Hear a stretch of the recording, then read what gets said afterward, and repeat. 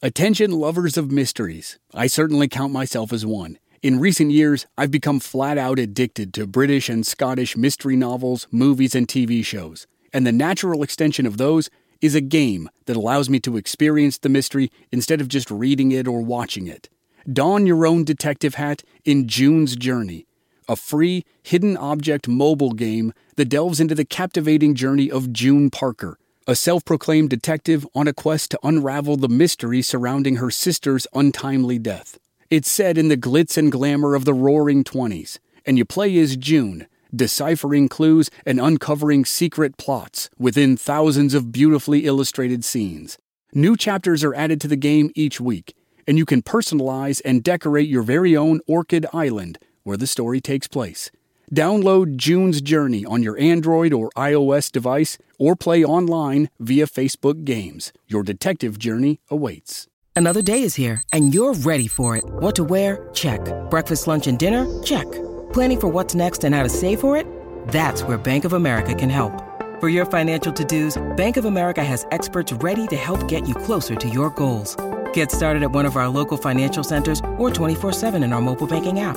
Find a location near you at bankofamerica.com/talktous. What would you like the power to do? Mobile banking requires downloading the app and is only available for select devices. Message and data rates may apply. Bank of America N.A., member FDIC.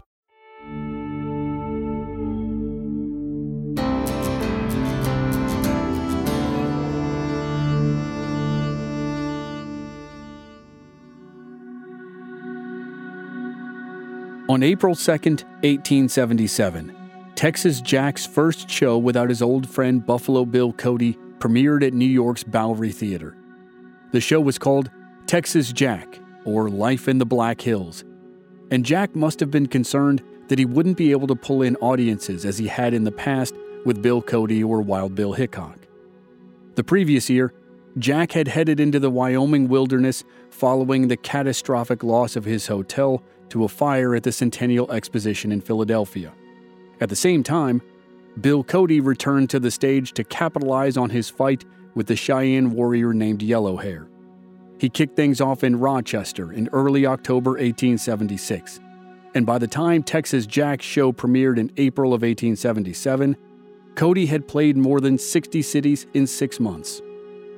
Newspaper clippings in a scrapbook kept by Jack's wife answered his concerns. Texas Jack's play beats Buffalo Bill's play all hollow, says one. Oceans of applause greet Texas Jack at the Bowery Theater, and Jack unquestioningly deserves it, reads another. 1876 was a difficult year for Jack. His old mentor Wild Bill was dead. His dramatic partnership with his best friend Buffalo Bill was over, and his fortune had literally gone up in smoke in the Centennial Fire. Here in the spring of 1877, there was a light at the end of the tunnel. Little did Jack know that it wasn't the light of salvation. It was closer to the headlight of an oncoming train. Texas Jack's short-lived dramatic company, the Texas Jack Combination, went from dazzling heights to devastating lows.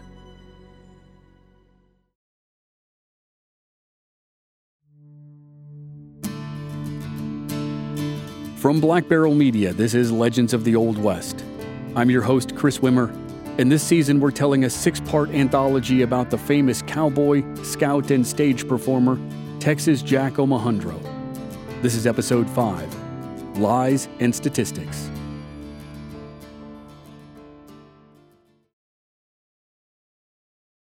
The shows with Ned Buntline, Buffalo Bill, and Wild Bill Hickok always started with the scouts walking onto the stage and explaining where they were coming from and what kind of danger they expected.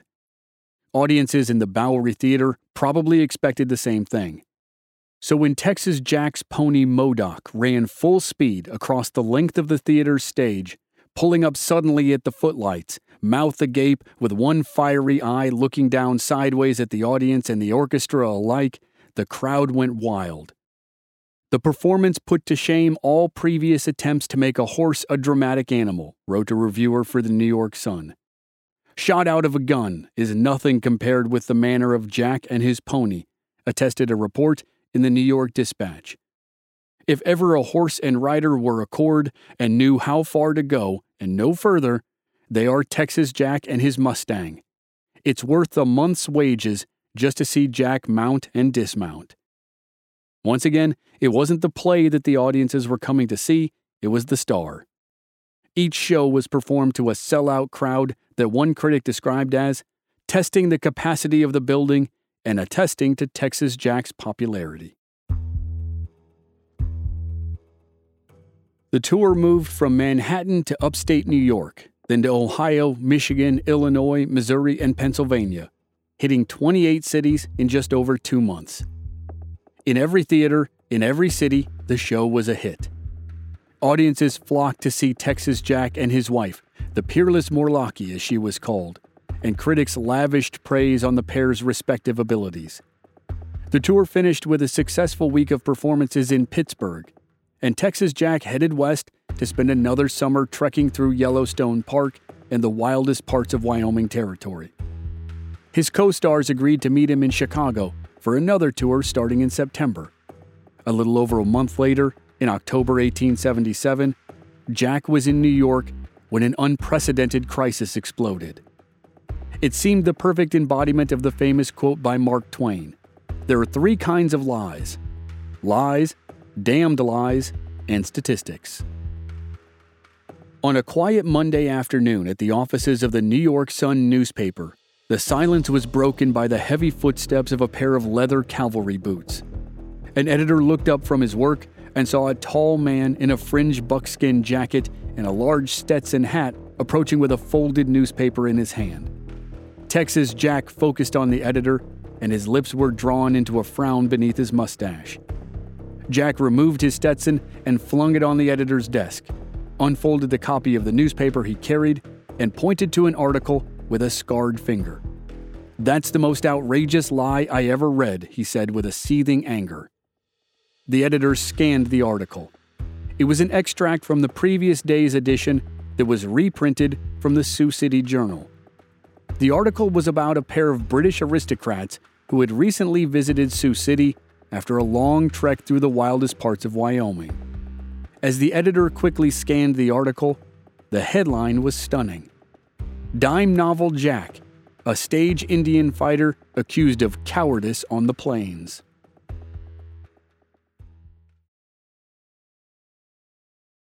The article pulled no punches. It read, 2 Englishmen left this city in the early summer under the guidance of the notorious Texas Jack. If they should ever go again, they would not go with Texas Jack.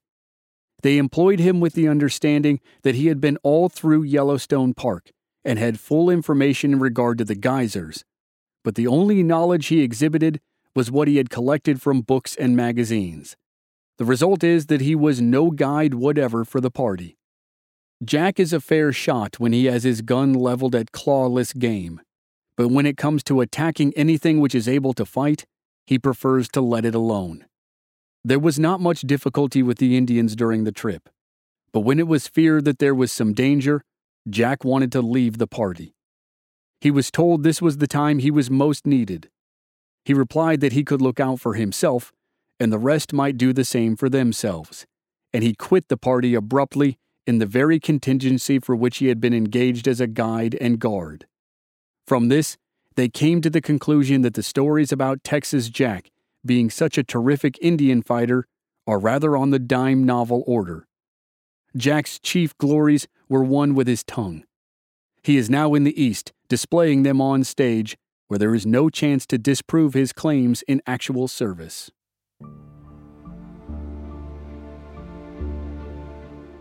After the editor finished reading, he looked at Texas Jack, who fumed patiently.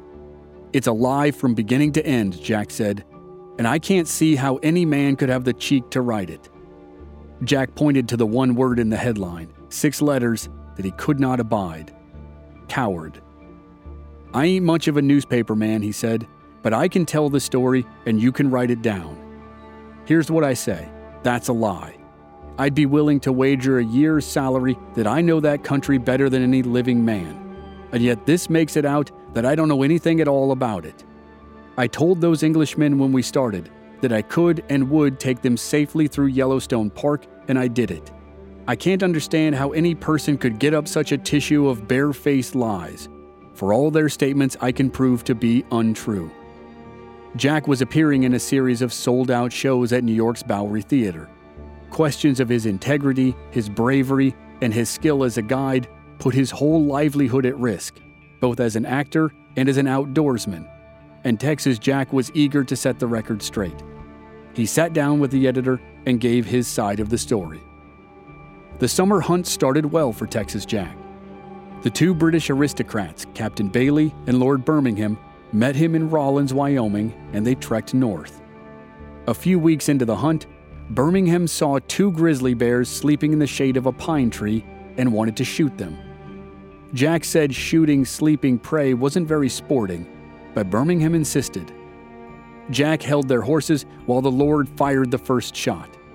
The Lord killed the first grizzly, but the other one woke up and charged them. Jack fired and hit the second bear right before it tore into the Lord. The shot knocked the bear back, but didn't kill it. The bear recovered and chased the two men through the brush. But it was wounded and they were on horseback, so they eventually escaped.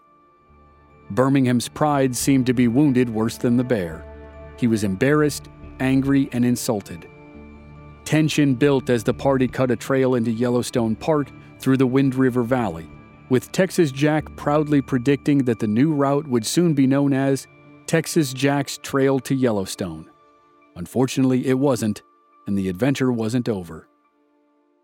Shout out to Claritin for supporting this episode and providing us with samples, especially at this time of year when I'm getting crushed by allergies. In Arizona, we have these wonderful trees called Palo Verde trees. They have yellow flowers that look nice, but produce yellow pollen that makes me cough and sneeze and makes my eyes so itchy I almost can't stand it. Luckily for those of us who live with symptoms of allergies, we can live Claritin Clear with Claritin D. Designed for serious allergy sufferers, Claritin D has two powerful ingredients in just one pill that relieve your allergy symptoms and decongest your nose so you can breathe better. Ready to live life as if you don't have allergies? It's time to live Claritin Clear. Fast and powerful relief is just a quick trip away. Find Claritin D at the pharmacy counter. Ask for Claritin D at your local pharmacy counter. You don't even need a prescription. Go to Claritin.com right now for a discount so you can live Claritin Clear. Use as directed.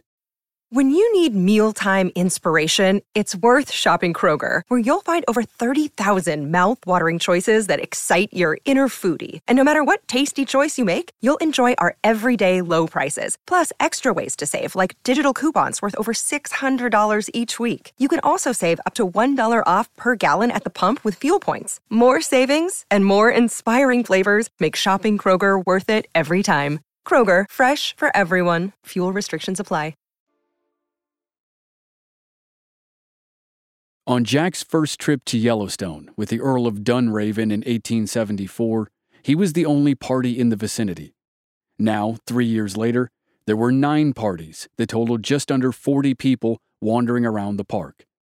None of them knew that the largest group of people in Yellowstone weren't tourists. They were upwards of 750 Nez Perce men, women, and children who were fleeing their homeland in Idaho, eastern Oregon, and eastern Washington. U.S. Army troops had been chasing them for nearly 2 months, and the groups had clashed several times. The Nez Perce column crossed into Yellowstone Park, which was a name the Nez Perce had probably never heard. They certainly knew the area. They had been traveling through it long before guided hunting parties, but they probably didn't know that it was now America's first national park. As such, it was now a tourist attraction, which was another concept that the Nez Perce almost certainly knew nothing about. One of the tourist groups in the park was from Raidersburg, not far to the north. George Cowan, his wife Emma, her brother Frank Carpenter, and their 14-year-old sister Ida went to the park to see the wonders of Geyserland for themselves.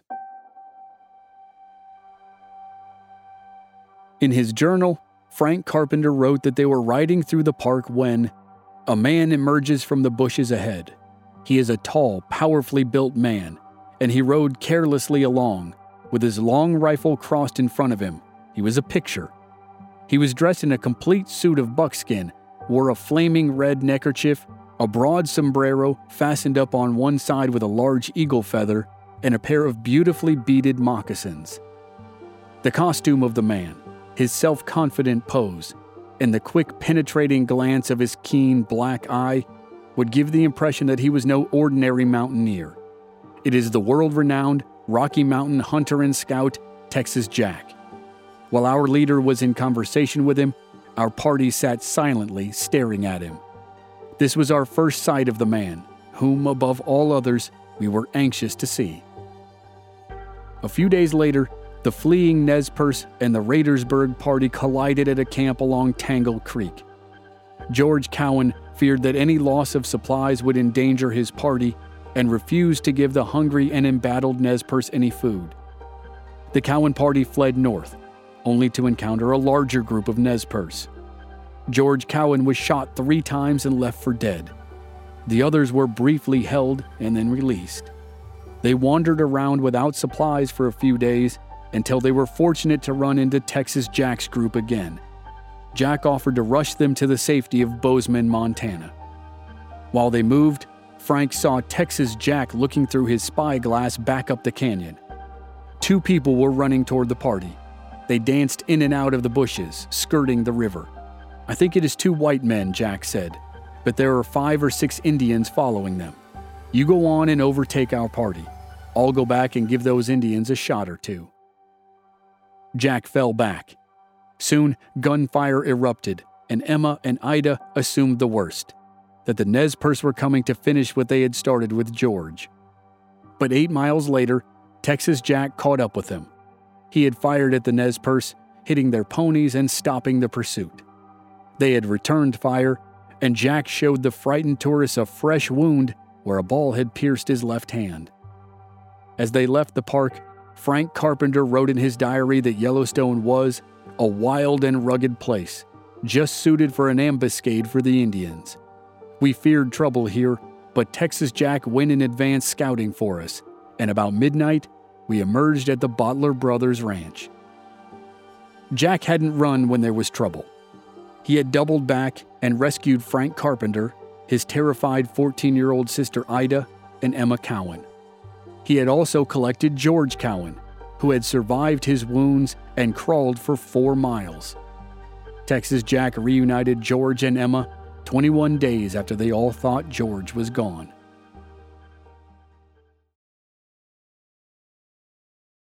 While Jack was rescuing tourists in Yellowstone Park, his show was set to premiere in Chicago on September 10th. The actors were assembled, advertisements were printed, and the theater was packed. But there was no Texas Jack. The manager assumed the lead role on opening night, using a wig and a fake mustache to convince the audience that he was the genuine hero. Jack's train arrived before the next performance, and while Lord Birmingham was accusing him of cowardice in Sioux City, Jack was once again receiving rave reviews. The tour proceeded east through Indianapolis, Cleveland, Buffalo, and Boston before returning to New York City. The day Jack walked into the office of the New York Sun to set the record straight about his summer adventures, he opened at the Bowery Theater. The next day, the Sun printed Jack's full account, verbatim, and Jack could return to the stage with peace of mind. And that fall, he did double duty at the Bowery Theater. For the first time, Texas Jack stretched his dramatic muscles beyond his Wild West play. One of Jessepina's most successful and in-demand performances was a play called The French Spy. The New York Times reported that the Bowery Theater was the scene of a remarkable dramatic event last evening, Mr. Texas Jack making his first appearance as Muhammad.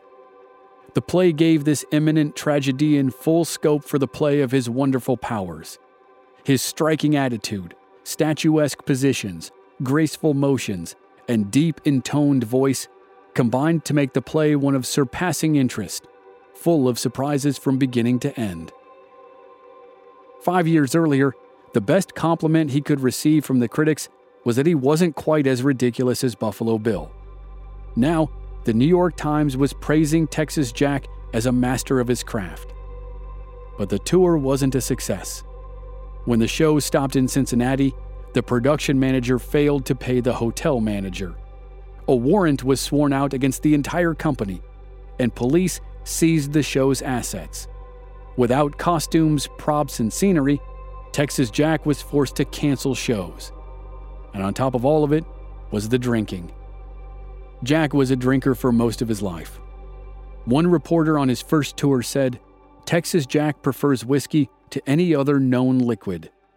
The Earl of Dunraven wrote, "Jack, like most prairie men, invariably introduces himself to the sun god with a copious libation of whiskey." Now, a reporter said, "Jack is one of the best shots in America, is the best scout on the Western Plains, not excepting Buffalo Bill, and can throw a lasso with all the accuracy of the historic South American on his nature pampas. But he don't know much about business. He finds himself after several years of bloodthirsty theatricals without a dollar. This continuous downhill travel has brought to Jack a habit of drinking to excess. In his sober moments, he expressed himself as willing to do anything in his power to straighten up the matter, but he was absolutely without money. It is hoped that whiskey may not get the advantage of one of nature's noblemen." Jack turned to the bottle to drown his despair at losing his fortune the previous year in the Philadelphia fire, and to alleviate the physical pain brought on by tuberculosis. The same disease that took his mother was taking its toll on Texas Jack. As the tour continued, things only got worse. Packed houses and full coffers turned into poorly advertised one-night stands and modest receipts. In March of 1878, a pair of police officers confronted Texas Jack about the show's unpaid bills. When they threatened to seize Jack's property, he replied, "You can seize all the property you find belonging to me. I wish you could show me where I could find any property belonging to myself. All I have is a $16 suit of clothes." He told the officers that the stage property and everything else belonged to the show's manager. He'd lost $6,000 and was trying to make it back any way he could. He had resorted to selling his clothes to pay his bills. Still, he sank deeper. The tour dragged on. The manager disappeared with the cash box and the door receipts.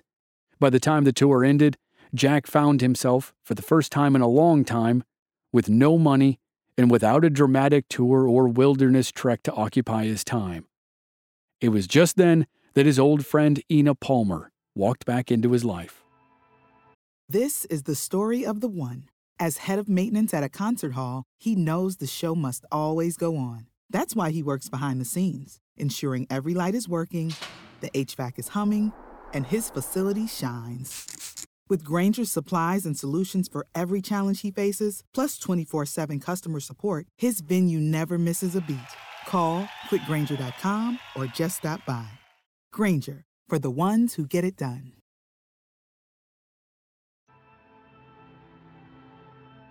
Ina Palmer was an attractive Southern belle whose family had moved from Georgia to Nebraska in the early 1870s. Jack and Ina had informally courted, but then Jack left to perform with Buffalo Bill and Ned Buntline for the first time, and he ended up marrying Jessipina Morlocki. When Jack left to begin his acting career, a new suitor tried to win Ina's affections. He was a dentist named William Carver, whom everyone called Doc Carver. Doc had watched with a mixture of admiration and jealousy as Jack rose from notable local to national celebrity. Carver hired Ina Palmer as his assistant in his dentist's office, and she had received compliments from both Texas Jack and Buffalo Bill about her ability to shoot. Doc Carver became obsessed with becoming the best marksman of his generation.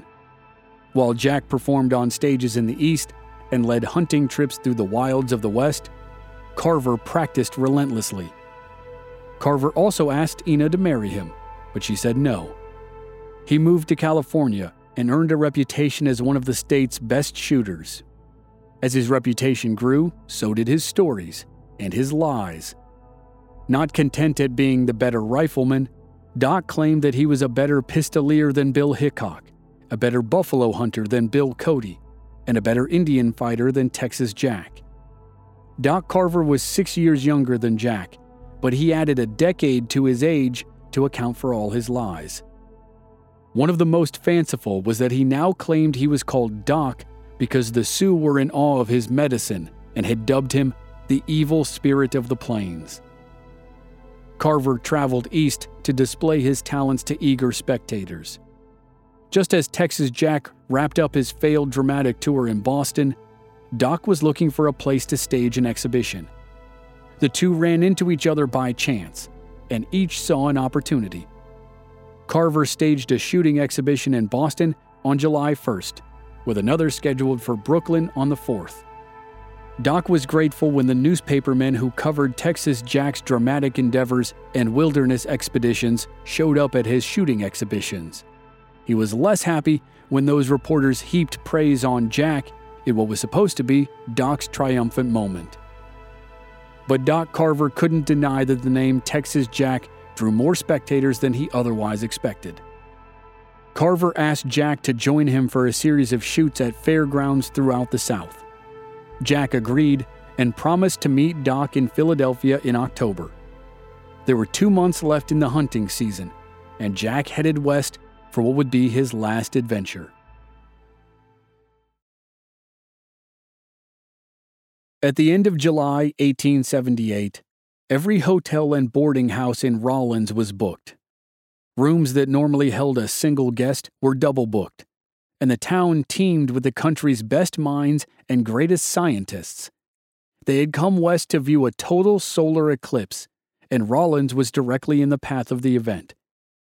One of those scientists was an inventor from New York named Thomas Edison.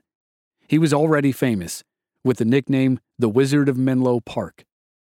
Edison had come to Rawlins to test an invention that was designed to measure temperature changes in the sun's corona. This is Thomas Edison's description of his first night in Rawlins. The hotel was very small, and by doubling up, we were barely accommodated. My roommate was a correspondent for the New York Herald.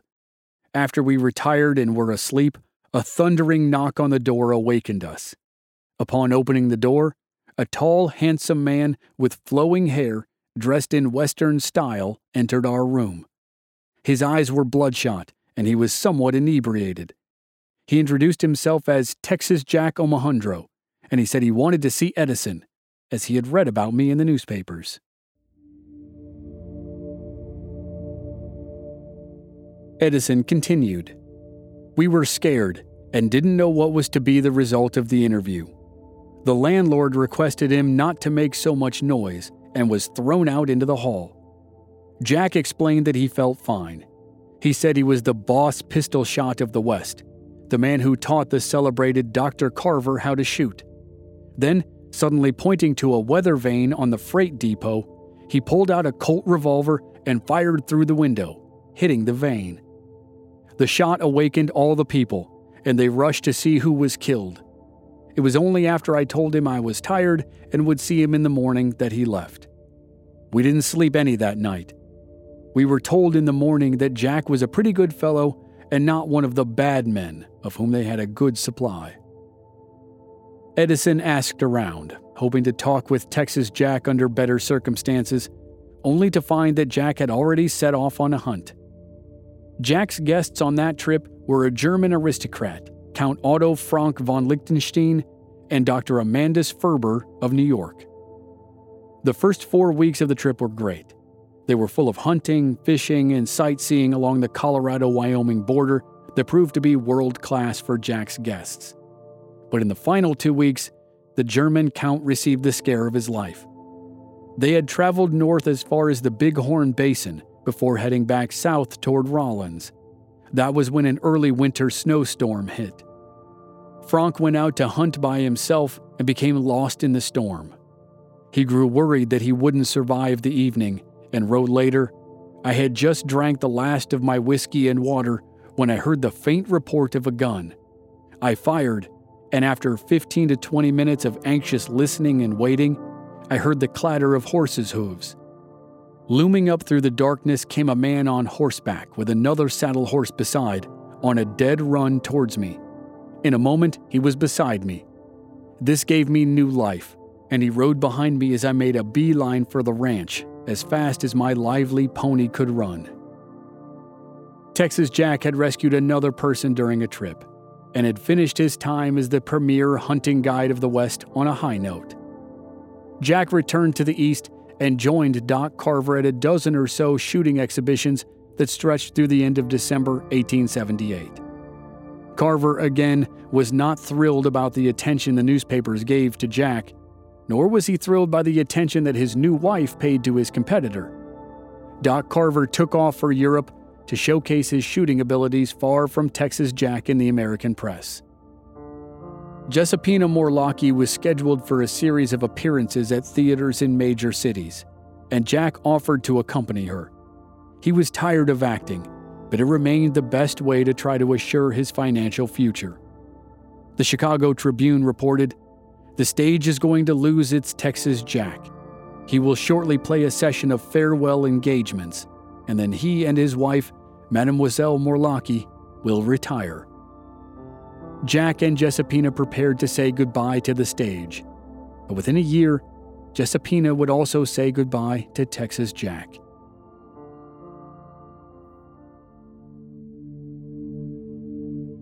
Next time on Legends of the Old West, it's the final chapter of the saga of Texas Jack Omohundro.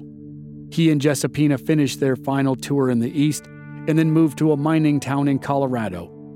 Jack has one last hurrah as an action hero before he's honored as a legend of the American West. That's next week on Legends of the Old West.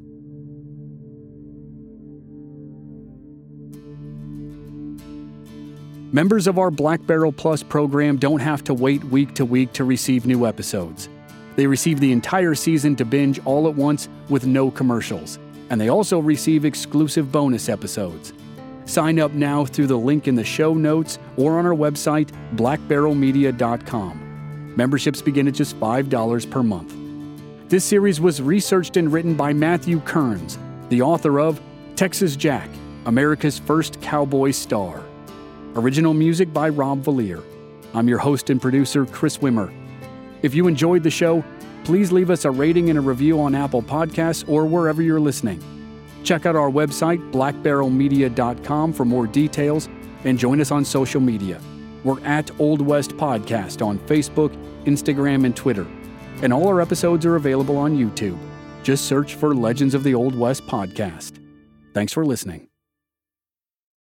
Save big money and transform your home with new appliances now at Menards. We offer the lowest prices and the largest in-stock appliance selection, ready to take home today. Check out top appliance brands, including KitchenAid, Maytag, Whirlpool, Amana, and Criterion. Upgrade your home and save big money on new appliances at Menards. Shop our entire selection of appliance options online today at Menards.com.